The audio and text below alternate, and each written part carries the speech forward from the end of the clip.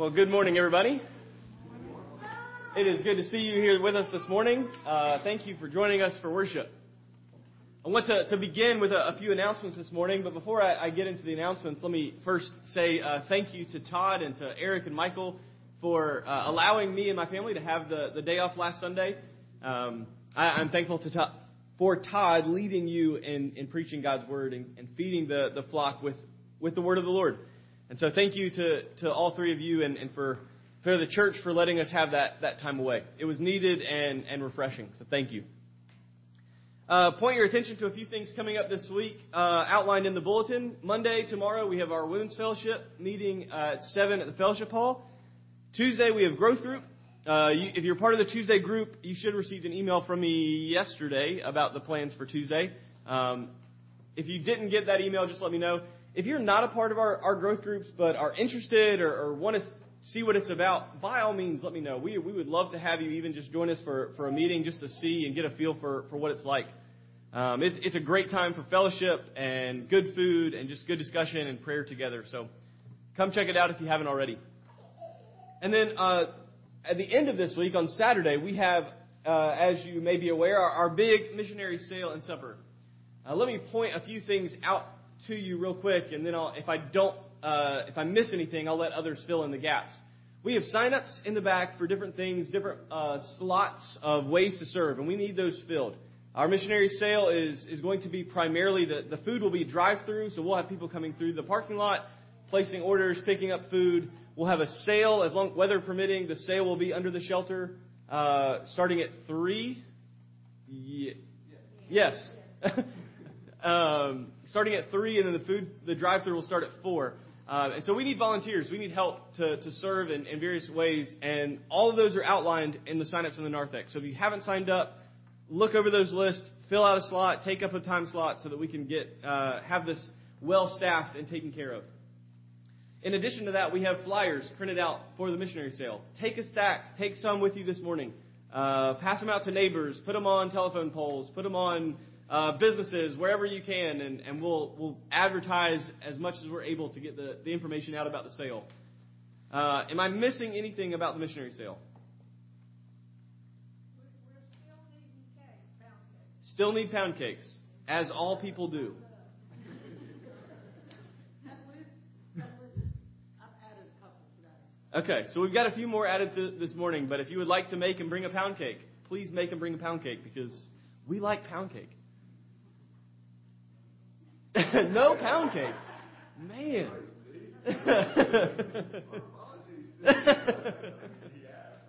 Yeah. There you go.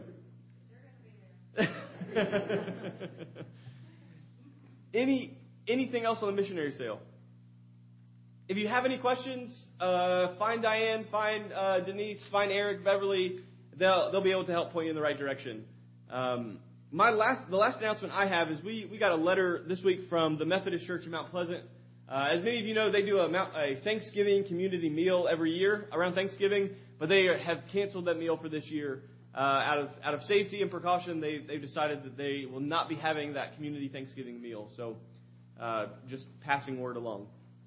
Are there any other announcements this morning? Well, as we begin our service, let me read to you from Psalm 19.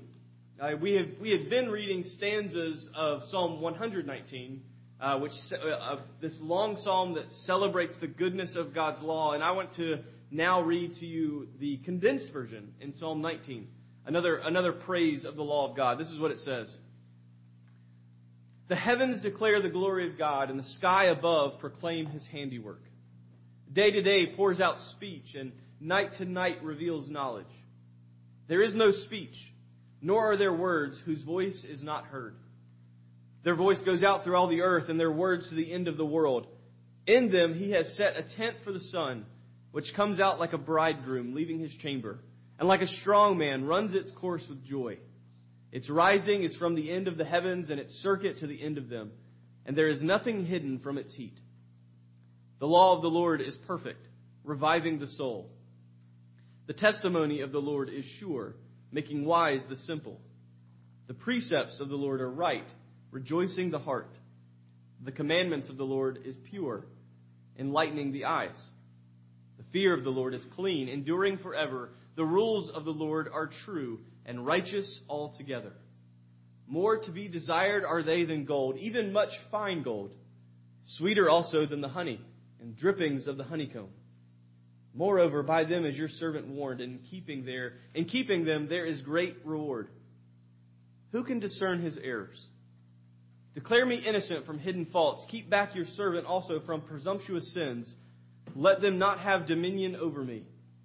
Then I shall be blameless and innocent of great transgression. Let the words of my mouth and the meditation of my heart be acceptable in your sight, O Lord, my rock and my redeemer. Let me pray for us as we begin our worship service.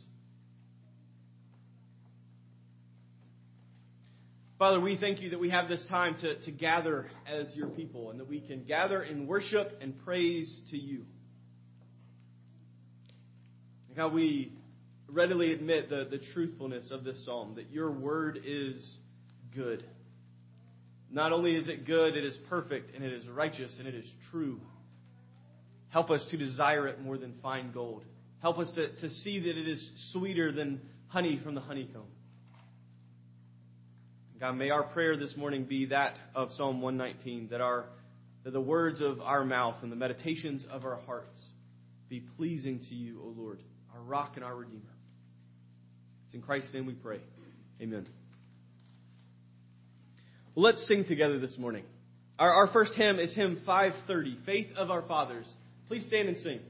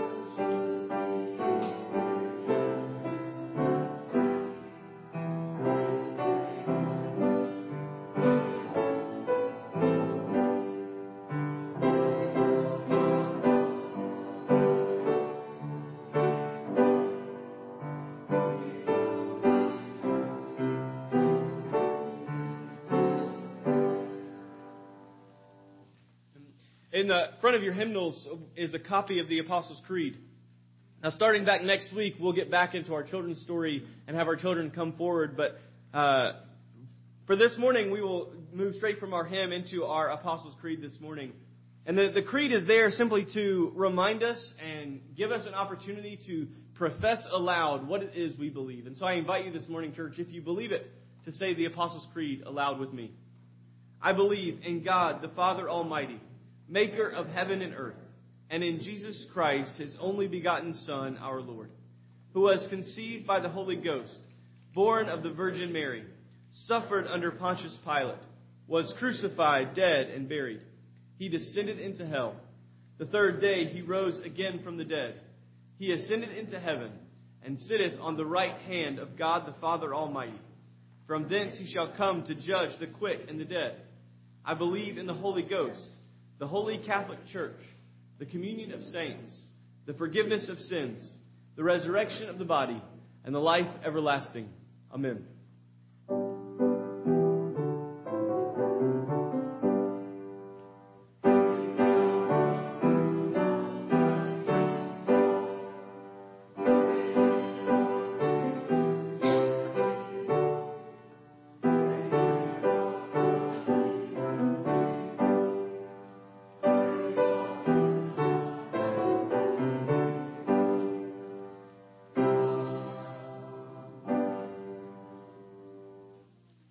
You'll continue to sing with me. Our next hymn is hymn 499, He Leadeth Me.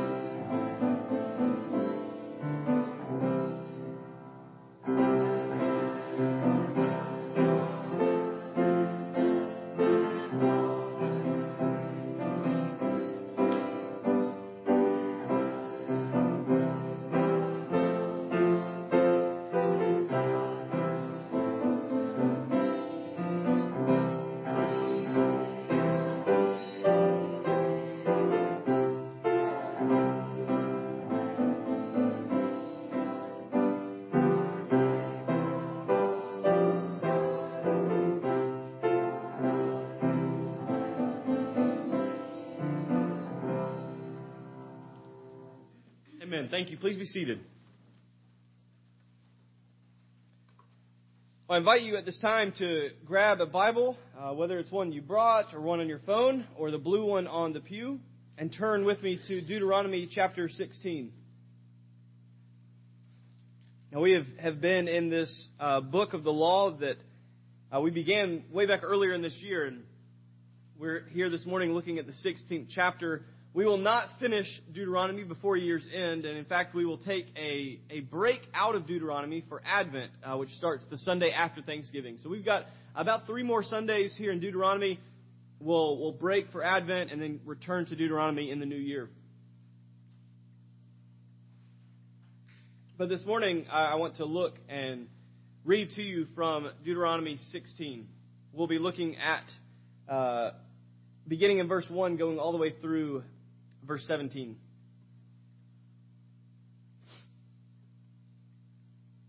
Observe the month of Abib, and keep the Passover to the Lord your God. For in the month of Abib, the Lord your God brought you out of Egypt by night. And you shall offer the Passover sacrifice to the Lord your God, from the flock or the herd, at the place that the Lord will choose, to make his name dwell there. You shall eat no leavened bread with it. 7 days you shall eat it with unleavened bread, the bread of affliction. For you came out of the land of Egypt in haste, that all the days of your life you may remember the day when you came out of the land of Egypt. No leaven shall be seen with you in all your territory for 7 days, nor shall any of the flesh that you sacrifice on the evening of the first day remain all night until morning.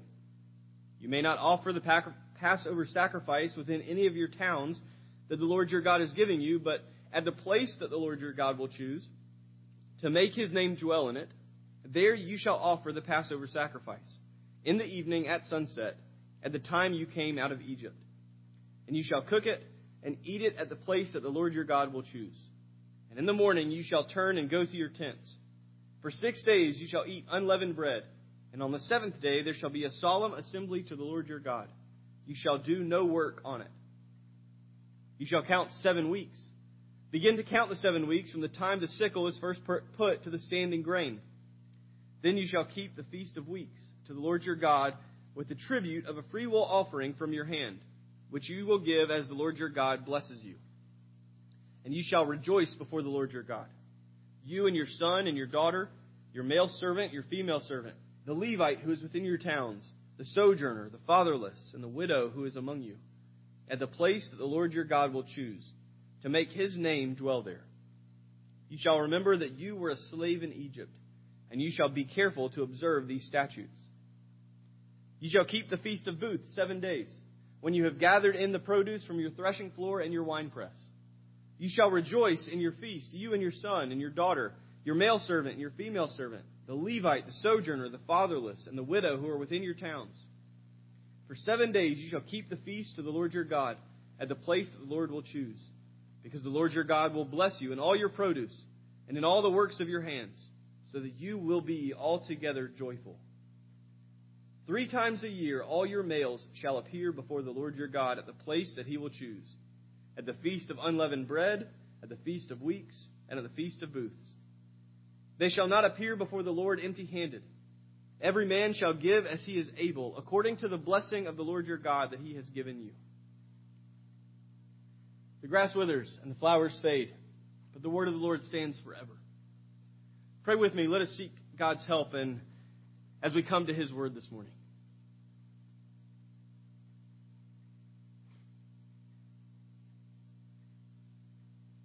Father, this morning we come to your word and we ask for help. I ask for help. God, would you send your Spirit to your people this morning? That as we read and study your law, as we read and study your word, that your Spirit would open our eyes to see it. That you would give us divine illumination, that we would see your word and understand it and know it to be true and believe it, and that our lives would be changed by belief in it. Help me, Father, to make much of Christ,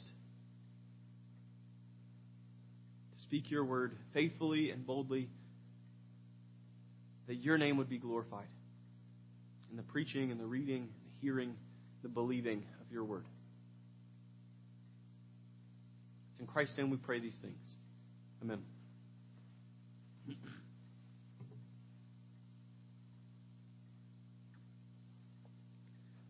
What's your favorite holiday?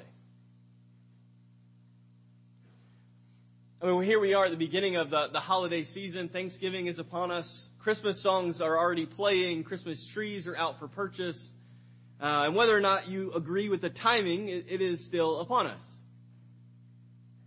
But what of all the holidays that we celebrate every year, which one would you say is your favorite? The one you look forward to the most? And why?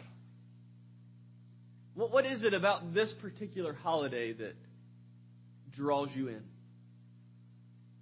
Maybe it's what the holiday represents. So you could say Christmas and say, well, Christmas is because of the birth of Jesus, our Savior, and so Christmas is my favorite. Or maybe it's how you celebrate. I mean, Thanksgiving certainly have to be up there for this reason alone.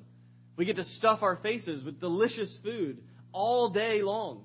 Of course it's going to be up there as a possible favorite. Or maybe it's a memory you have of a past holiday where you celebrated with family and friends, and there's just something about that year that you celebrate that carries over into all the other years. I mean, typically we think of holidays as cultural. They belong to us. They are ours. Sometimes they're national, sometimes they're religious, sometimes they're cultural, but in the Old Testament, God actually gives his people holidays. He says there are 7 feasts throughout the Old Testament that are given to Israel that God says these are appointed for you to keep always. And this morning in Deuteronomy 16, we are given 3 of them. The 3 big ones, you might say. Passover, the Feast of Weeks, and the Feast of Booths. Or tabernacles, as it's referred to in other places. But the main point that I want to get across to you from Deuteronomy 16 this morning, the main idea here is that the festivals of Israel, these 3 festivals, are fulfilled in Jesus. And as we look back on them, we are reminded of the past works that God has done. And they also encourage us in our anticipation for the future works that God has promised He will do. Because you see, that's really what a holiday is. A holiday is a holy day that points us back to some event in the past while we wait anxiously for some event in the future. And so let's quickly look here at what these 3 festivals, these feasts, represented to Israel in the past. So first you have Passover. And in Deuteronomy 16, they combine 2 of the 7 feasts into one. You have Passover and unleavened bread all combined together into one here in Deuteronomy. Because Passover, as you may remember from Sunday school as a child, Passover was a one-day, one-night event. It happened, it was one meal. You celebrated the Passover meal. But unleavened bread was the week following the Passover. And so if we handle these one at a time, we could recap Passover very quickly. Going back to the book of Exodus, we have Israel stuck in slavery in Egypt. They are lost and without hope. Until God sends Moses and Aaron as Moses' speaker, and God begins performing these incredible signs, the 10 plagues. We have the water turning to blood, we have frogs and boils, we have hail, we have darkness, all of which culminate in the 10th and final plague, the death of the firstborn. And God said He was going to send the angel of death. He was going to send the destroyer across Egypt in the night. And this destroyer was going to go into each and every home, both Israel and Egyptian, and kill the firstborn child, the firstborn son. But God said there's a way of protection. There's a way of rescue for Israel. Take a lamb, a year-old lamb, spotless, without blemish, without defect, without broken bone, and sacrifice this lamb, and then take the blood of the lamb and put it on the doorpost of your home. And then when the destroyer sees the blood on your doorpost, he will pass over your home, leaving your firstborn children, your firstborn son, untouched and unharmed. And it was celebrated. The reason that we have here in Deuteronomy that it's observed the month of Abib. Abib was the first month of the year. It was there January, which for us now it's more March and April. It fluctuates. But God essentially, the reason that it was in the first month of the Jewish calendar was because God in Passover is hitting reset. He says, I'm starting things new with you. And the first of every year is going to begin with Passover. You're going to be reminded every new year of what God did for you in Egypt. You're going to be reminded of this Passover event, how God saved you every year. And to celebrate this every year, annually, Israel would gather together, it says, at the place the Lord will choose. They would gather in Jerusalem at the temple. And they brought the sacrifice of a spotless lamb, just like their ancestors did in Egypt. And right at evening, right at sunset, at the time that they came out and they left Egypt, they would eat this lamb and they would enjoy it and they would eat it in the presence of the Lord. And they would eat all of it so that there was no leftovers in the morning. I mean, here is a yearly reminder for Israel that God alone saved them. That it is only by His grace that He saved them. And He saved them by substituting something else in their place. A lamb for their child. You may wonder, why in the world would God command them to remember this every year? Why would this? It wasn't just, hey, this was fun, let's do this again next year. But it was divinely commanded, you will keep this every single year. Why? I mean, the truth is that Israel, and we include ourselves in this, we are forgetful people. And Well, we are so forgetful that we forget how forgetful we really are. You see, the Passover, starting every year with this Passover event, was a way for Israel to never forget. You will never forget that God saved you this way. You will never forget that He brought you out of Israel, out of Egypt, in this manner. You will never forget that a lamb died in place of you. Ever. And the reason that they must not forget Passover more than anything else is because their very identity was wrapped up in it. Without the Passover celebration, without the events of Exodus, without the first Passover, Israel would still be lost in Egyptian slavery. They would never have come out. They would never have been called God's people. They would have never had a national identity other than slaves. But because of Passover, God brought them out. And it was because of Passover, God could say, you will be my people, my treasured possession, a kingdom of priests, a holy nation. All because of what God had done in Passover. And this was who they were. This was their identity. And this identity was founded not in something that Israel had done or agreed to do. This identity was founded in what God had done for them. So they celebrated the Passover to remember this is who we are because this is what God has done. But this was just a one-night thing. Immediately following, the week following Passover, you had the week of unleavened bread. And because Israel left Egypt in such a hurry, Pharaoh in anger, he lost his firstborn son. He told Israel, get out now. I don't want to see you in the morning. And so Israel frantically grabbed all their things. God even told them, when you eat the Passover meal, eat it with your shoes on because you're going to be out the door as soon as you finish it. And so they didn't have time to make bread for the journey. They didn't have time to get meals prepared and ready and packed and put in Ziploc bags and Tupperware so that it would last for their trip through the wilderness. No, they simply just had to grab whatever they could find and go. And one of the things they grabbed was a lump of dough that had not had the time to rise, with no leavening agent in it. It was simply unleavened bread. Because as many of you maybe bread makers know, you have to let bread sit untouched without children stomping through the house. I remember my grandmother yelling at me and my brother constantly when she would make raisin bread. Because here we'd come pouncing and trouncing through this house and shaking every window pane and every cabinet door. And she would come out and be like, get outside, leave the house. You're not allowed in here until this is done. But as they fled Egypt, Israel grabbed unleavened bread, not having time to put yeast in it, not having time to let it sit and rise. They took the bread with them.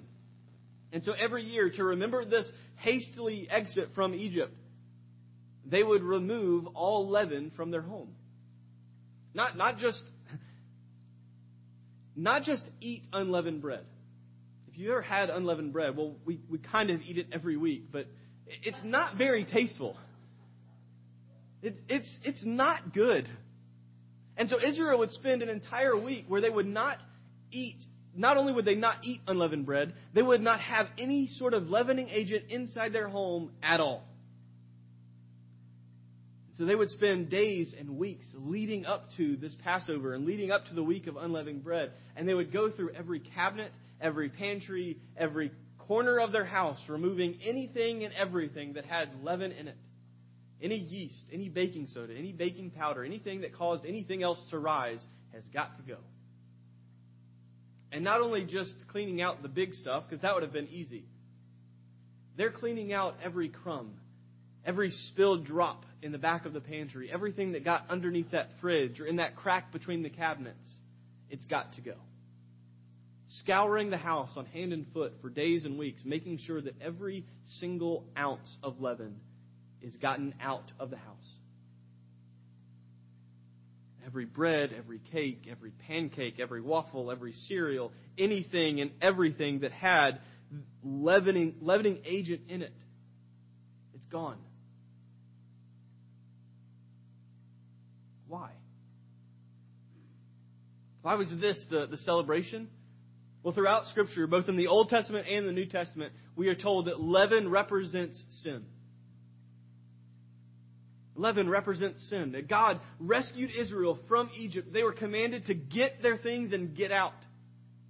To leave quickly in haste. And in doing this, they left all of Egypt behind them. To leave the leaven and the sins of Egypt in Egypt. And so the Feast of Unleavened Bread was this call for Israel to remove all sin from their households. Every crumb, every trace, every scent, every smell, all of it gone. To be pure and holy and undefiled before God. This leaven represented that.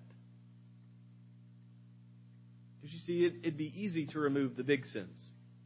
We could go in and throw out the loaves of bread. We could go in and grab the Cheerio box and get rid of those. The big piles of leaven from the pantry of our hearts, so to speak. But it's the crumbs. It's the residue. It's the hidden, the little pieces that are hidden in the shadows that escape our sights. You see, these are the ones that cause the most damage. These are the sins that, as Scripture teaches us, a little leaven, even the smallest bit of leaven, leavens the whole lump. And so it is with sin. Even the smallest little crumb of sin, the smallest trace, can work its way through your entire heart and leaven the whole thing.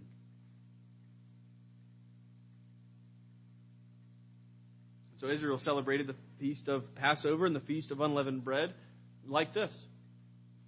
They did it every year.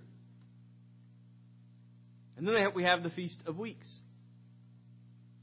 Now, the Feast of Weeks is called just that because of how it was marked on the calendars. We see in Deuteronomy in verse 9, you shall count 7 weeks. And so they did. This was a significant feast that it celebrated 2 things that God had done for Israel. First, the grain harvest. 7 weeks after the harvest began, Israel was to gather at Jerusalem at the temple and present this freewill offering to the Lord, praising Him for His faithful provision. Look at all that God has given us in the crop this year. Look at His provision. Look at this harvest. Thank you. There was no specifications on what to give or how to give here in Deuteronomy 16. The command was just give. And we give because God has given the harvest. God has provided faithfully. He has given us all of this. And so Israel was commanded to give back in worship. To say to the Lord, this is yours, which you have graciously given to us. Thank you. And we notice that social class or standing is not a factor in what is given or who is excluded or included from this. I mean, it says that you, your son, your daughter, your male and female servants, the Levite, the outsider, the orphan, the widow, everyone from top to bottom is included and commanded to come and celebrate this Feast of Weeks. And to do this, they give. We see in verse 16 that giving was so crucial not only to this festival but also to the Feast of Booths that Deuteronomy says, no one shall appear before the Lord empty-handed. And it seems unfair to say. I mean, no one, even those that are poor, that have nothing, they cannot get a pass on this. But God says very clearly, no one must come before the Lord empty-handed. Because when we show up to the Lord, when we show up empty-handed in this festival celebrating His provision, we are saying to the Lord, you've given me nothing, so I have nothing to give in return. This is what Israel would have done if they had come to the Lord with nothing in their hands. God hasn't done anything for me. He's not provided for me. He's not given anything. I have nothing from Him, so I have nothing to give to Him. It's a lie. It will never be true, even of the poorest among the poor, to say I have nothing from the Lord. Well, I can't help but think of the widow that Jesus watched in the temple. I mean, Jesus is sitting there in front of the treasury and He's watching people bring their offerings and put them into the treasury box, putting in their gifts. And in Mark 12 it says that many rich people put in large sums. And then a poor widow came. And she put in 2 small copper coins, which makes a penny. And Jesus called His disciples to Him and He said to them, truly I say to you, this poor widow has put in more than than all those who are contributing to the offering box. For they all contributed out of their abundance, but she out of her poverty has put in everything she had, all she had to live on.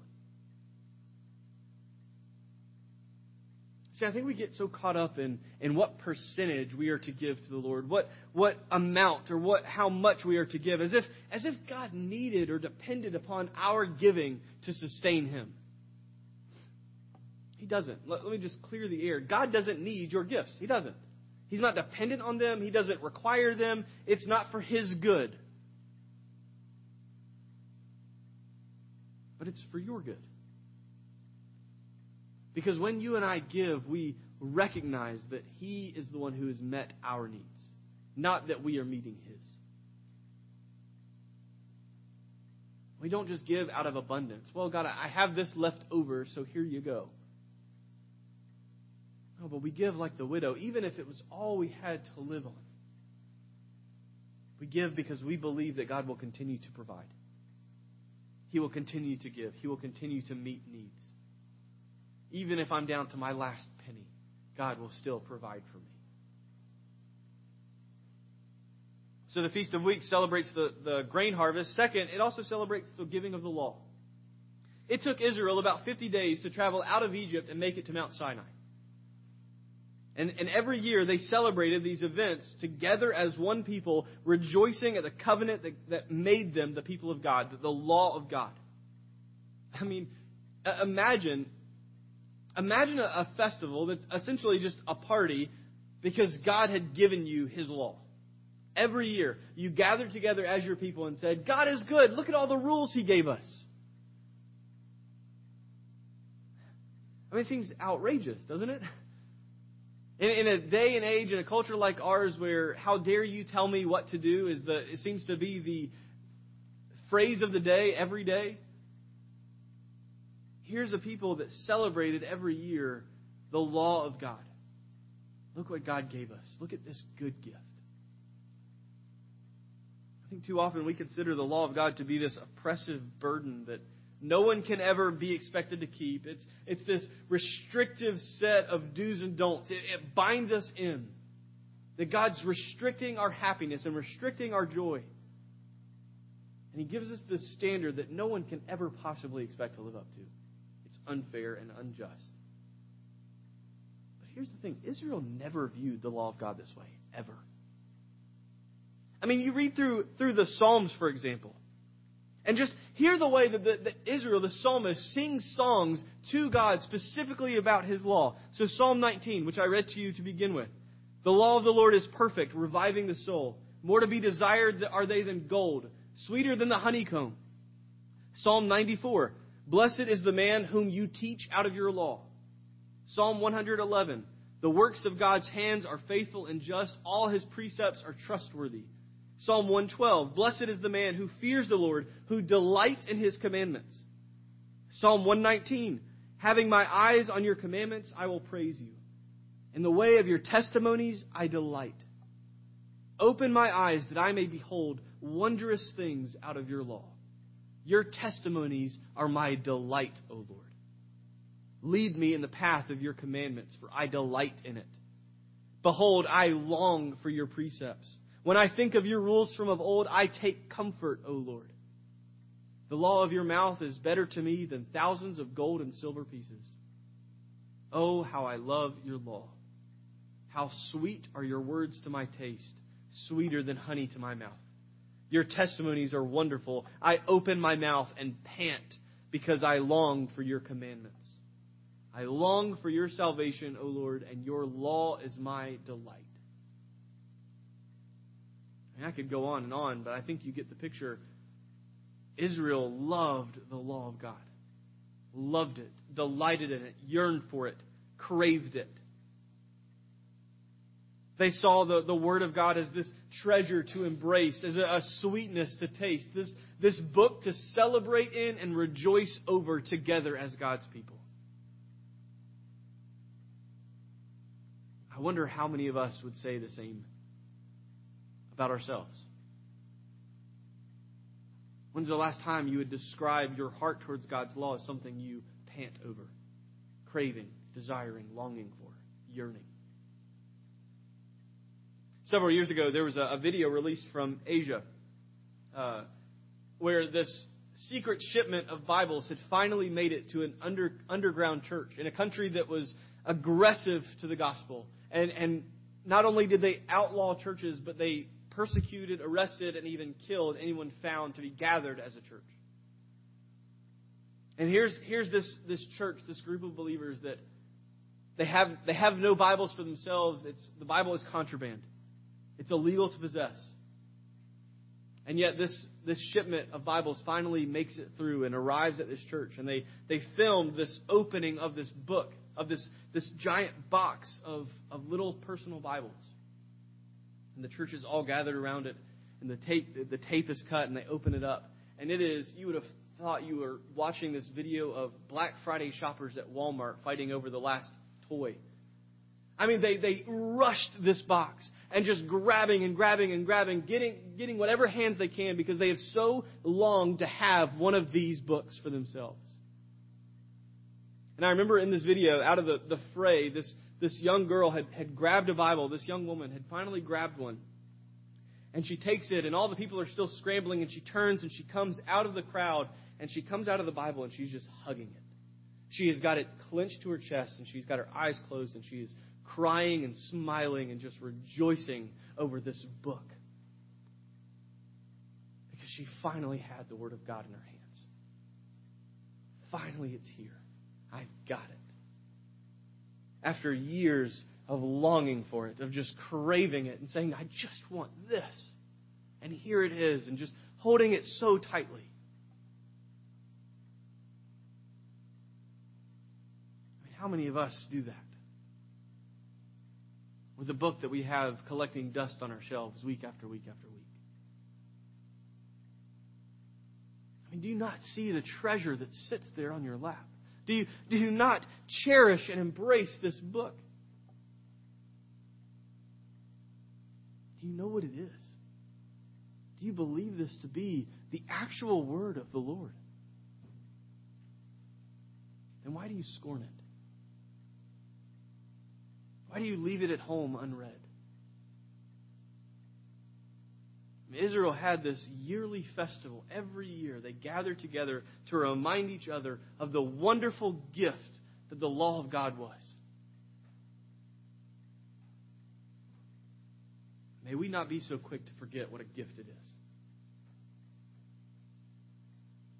Then you have finally the Feast of Booths, or the Feast of Tabernacles. Third feast, this occurred at the end of the later harvest. So the early harvest would have been the Feast of Weeks. The later harvest in the fall, after the grapes and the wheat have all kind of been gathered. It's very similar to the Feast of Weeks. It celebrated the provision of the Lord. And it included, once again, all social classes. Son, daughter, servants, Levites, widows, orphans, everybody. But the Feast of Booths, what separated this from the Feast of Weeks is that it was different in both purpose and in practice. Because you see, the purpose of the Feast of Booths was to remind Israel of the wilderness years. Where booth, this booth is, in Hebrew, can also be called tabernacles, which we might translate as tents. Because it was a time to remember, a week to remember the 40 years that they spent wandering the wilderness in tents, in booths, in tabernacles, longing for the promised land, for home. And it was a trying time. God was faithful to His promises, and eventually He brings Israel into the promised land as He promised. And so to practice this celebration, all of Israel, from one border to the other, all of Israel would come to Jerusalem, and they spent a week living in tents. Living like their ancestors did in the wilderness. Now, I'm curious. If we decided to celebrate this festival in the exact same manner, and you know what?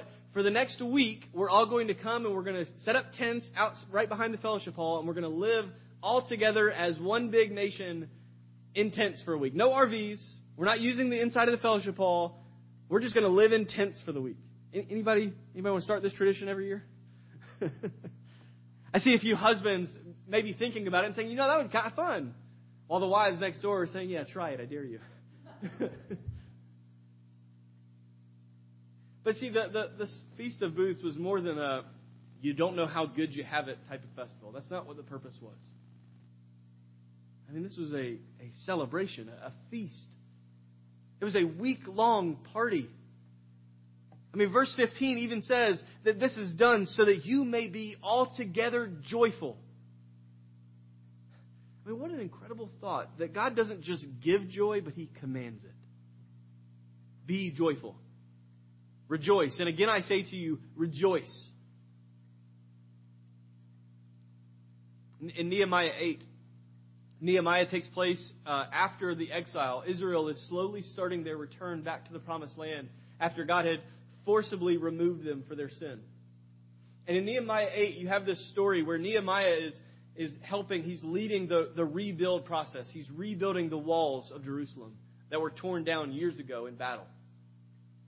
And in this process of rebuilding, it was painful. It was heartbreaking. It was very difficult, backbreaking work. Israel was divided. Everyone sort of looked after themselves, and no one really cared for their neighbor. It was a hard time.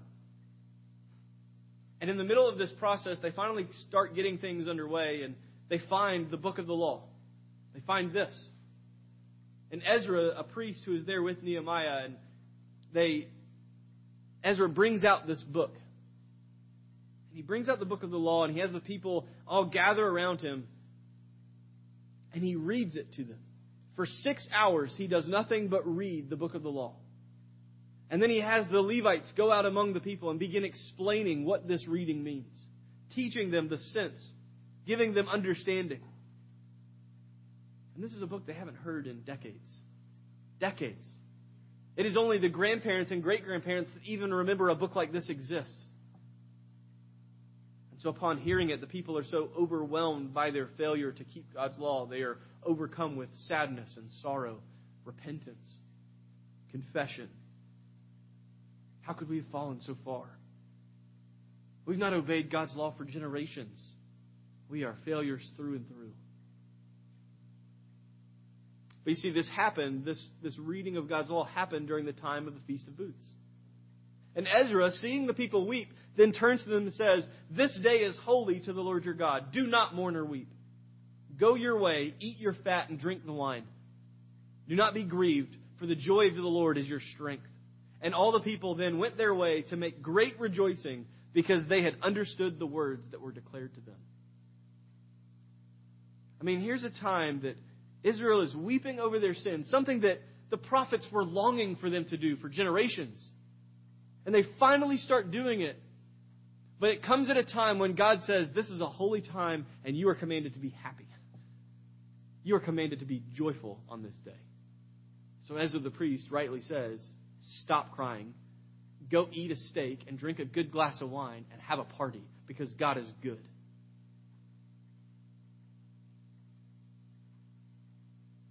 I wonder how often we need to be told in similar words, stop weeping and be joyful. I mean, don't get me wrong. Scripture says that we should weep over our sins. We should confess them out of a broken spirit and a contrite heart. But there's a time and a place for weeping and a time and a place for rejoicing. And don't get lost in the sorrows of sin and the burdens of life that you forget to rejoice in the presence of the Lord. After all, I mean, He has forgiven your sins. What better reason do you have to rejoice than this? So rejoice.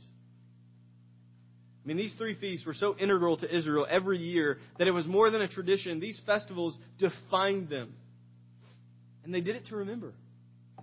They remembered the God that saved them from Egypt by killing a spotless lamb instead of their firstborn sons.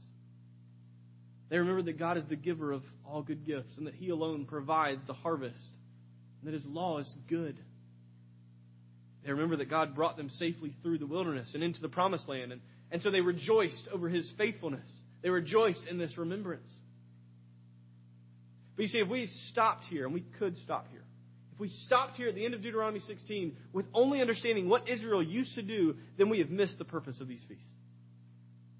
Because the purpose of these feasts was not so that Israel would just continually to look backwards, but it was given to them so that they would anticipate someone coming. Each and every one of these feasts pointed forwards, not just backwards. Let me show you. So consider the Passover, the unleavened bread. To save Israel from Egypt, God substituted a spotless lamb in their place. And this lamb could have no spots, no blemishes, no broken bones. It must have been pure and undefiled. Listen to the words of the New Testament writers when they speak of Christ. Paul in 1 Corinthians 5 says, "For Christ is our Passover lamb and has been sacrificed." Peter in 1 Peter 1 says, "Knowing that you were ransomed with the precious blood of Christ, like that of a lamb without spot or blemish." John the Baptist said in John 1, "Seeing Jesus, he cried out, 'Behold, the Lamb of God who takes away the sins of the world.'" Hebrews chapter 4 says that Jesus, in every respect, he was without sin. John then writes in Revelation 5, when he's given this vision of heaven, he says, "I saw a lamb standing as though it had been slain."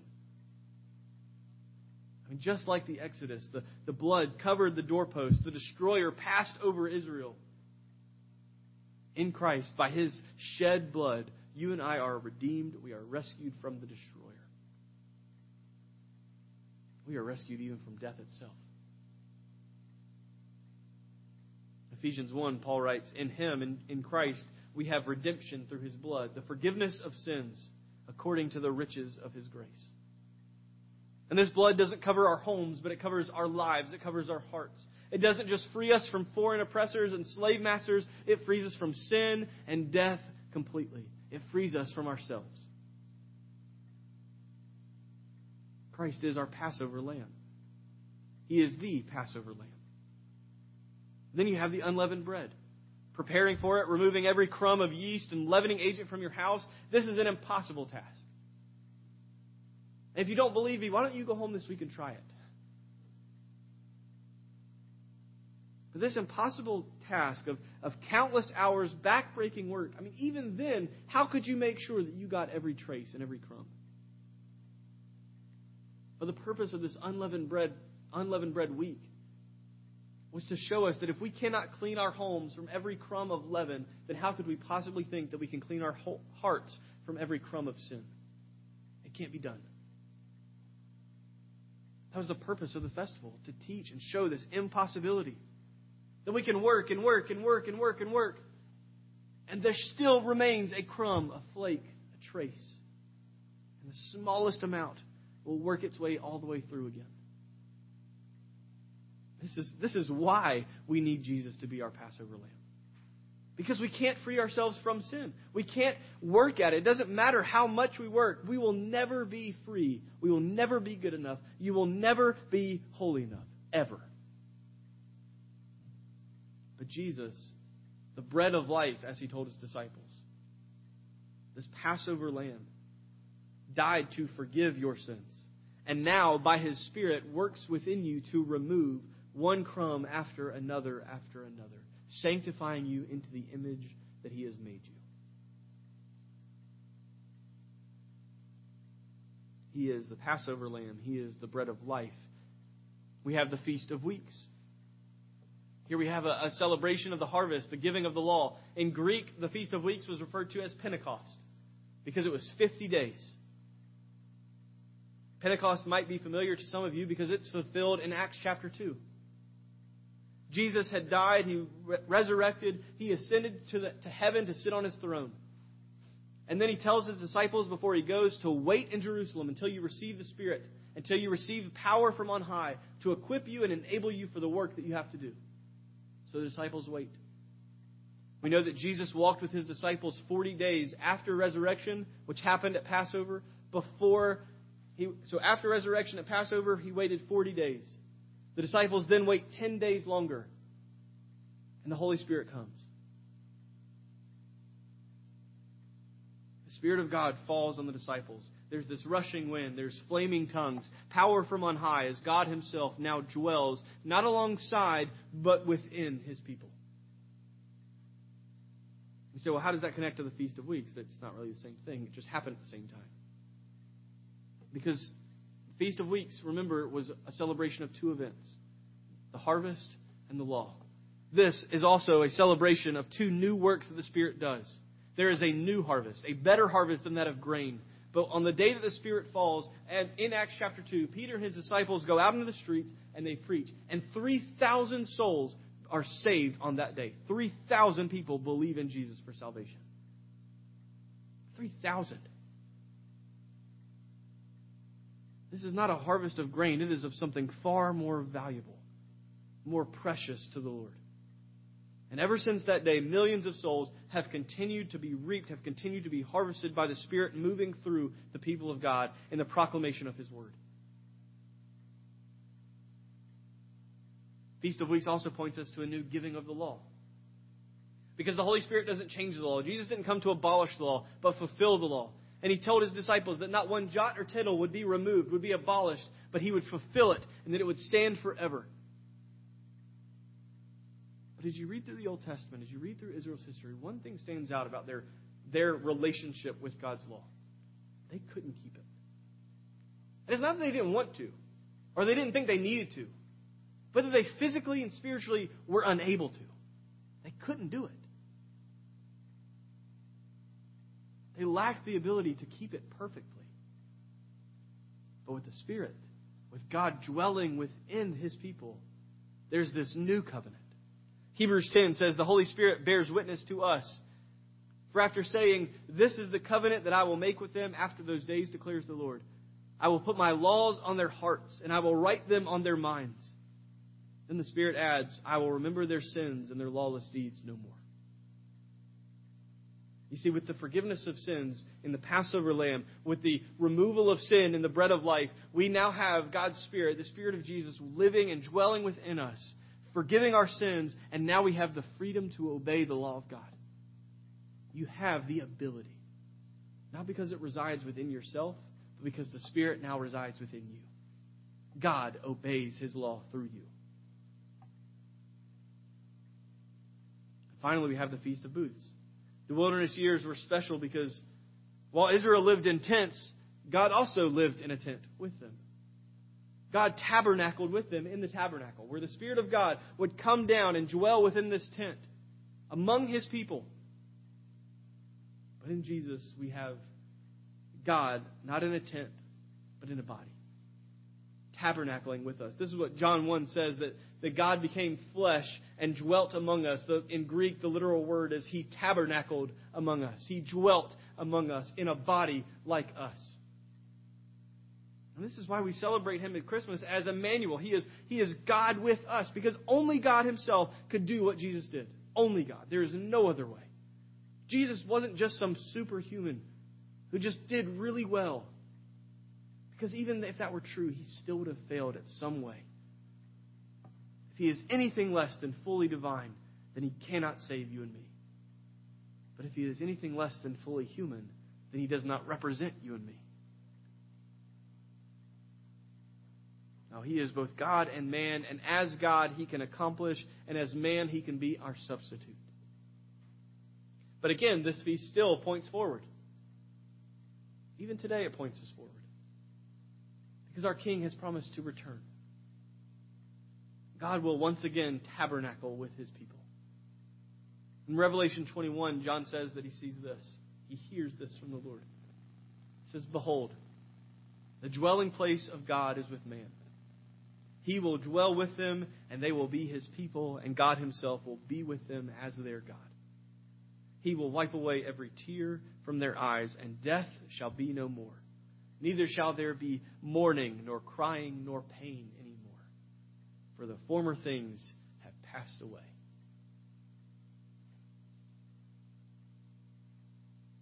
The Feast of Booths still points us to that day, when God will once again dwell with us.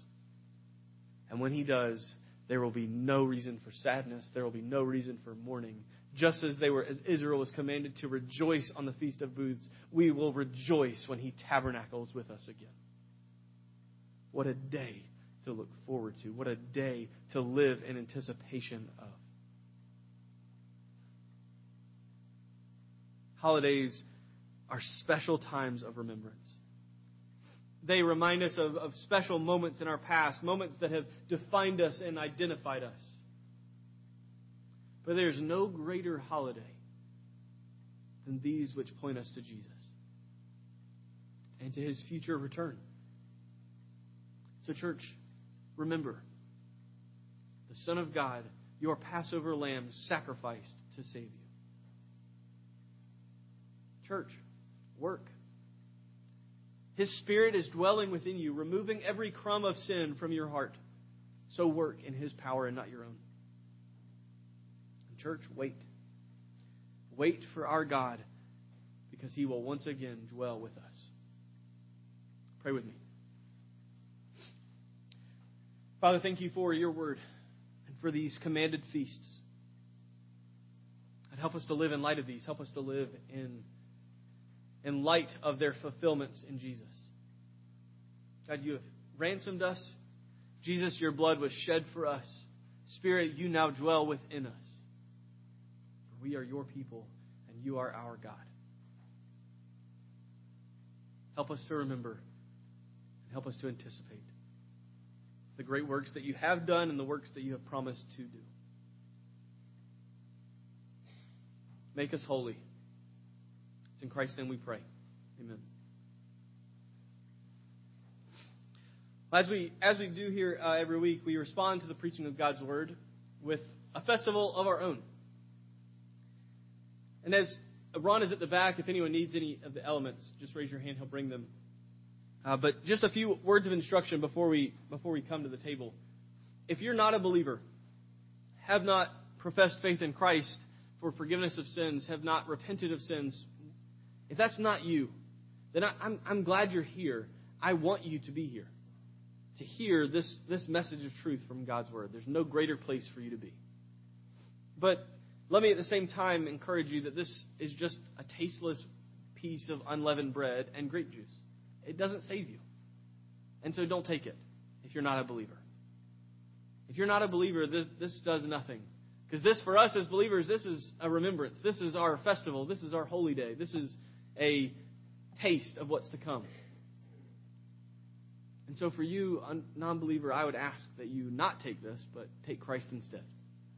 Because He saves, and He redeems, and He purchases, and He forgives, and He is great and worthy to be praised. I invite you to see Him as He is, seated on His throne, the Lamb who is slain for you. And repent and be forgiven. If that's you and want someone to talk to about it, or curious about more information about it, just let me know as you leave today. We'd love to talk to you about it. Believer, if you're here and you are a believer, whether you're a member of the church or not, if you're a believer, you're welcome at the table. Because in this table, we celebrate and remember what Christ has done in the past, and we remember and celebrate and anticipate what Christ will do in the future. And so we come to the table, and first we see the bread. This unleavened bread, yet pure and undefiled. No leaven, no yeast, no sin.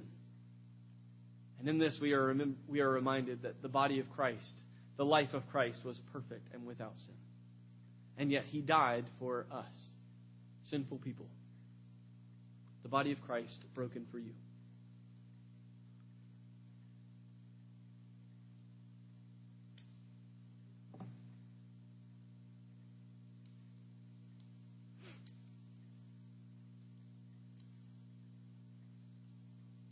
Then we turn to the cup.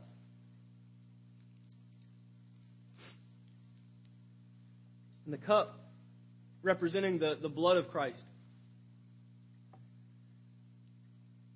We remember our Passover lamb, the blood that was shed that covers us. We remember His unstained, unsinful, perfect life, His righteousness now attributed to us as His blood covers us. We remember His Spirit dwelling within us, working in this salvation among us, sanctifying us, making us like Him. And we anticipate the day where He will return and tabernacle with us again. To our King.